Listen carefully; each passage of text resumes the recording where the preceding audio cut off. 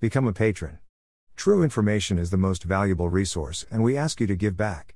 http://www.burnpulch.org. The only website with a license to spy.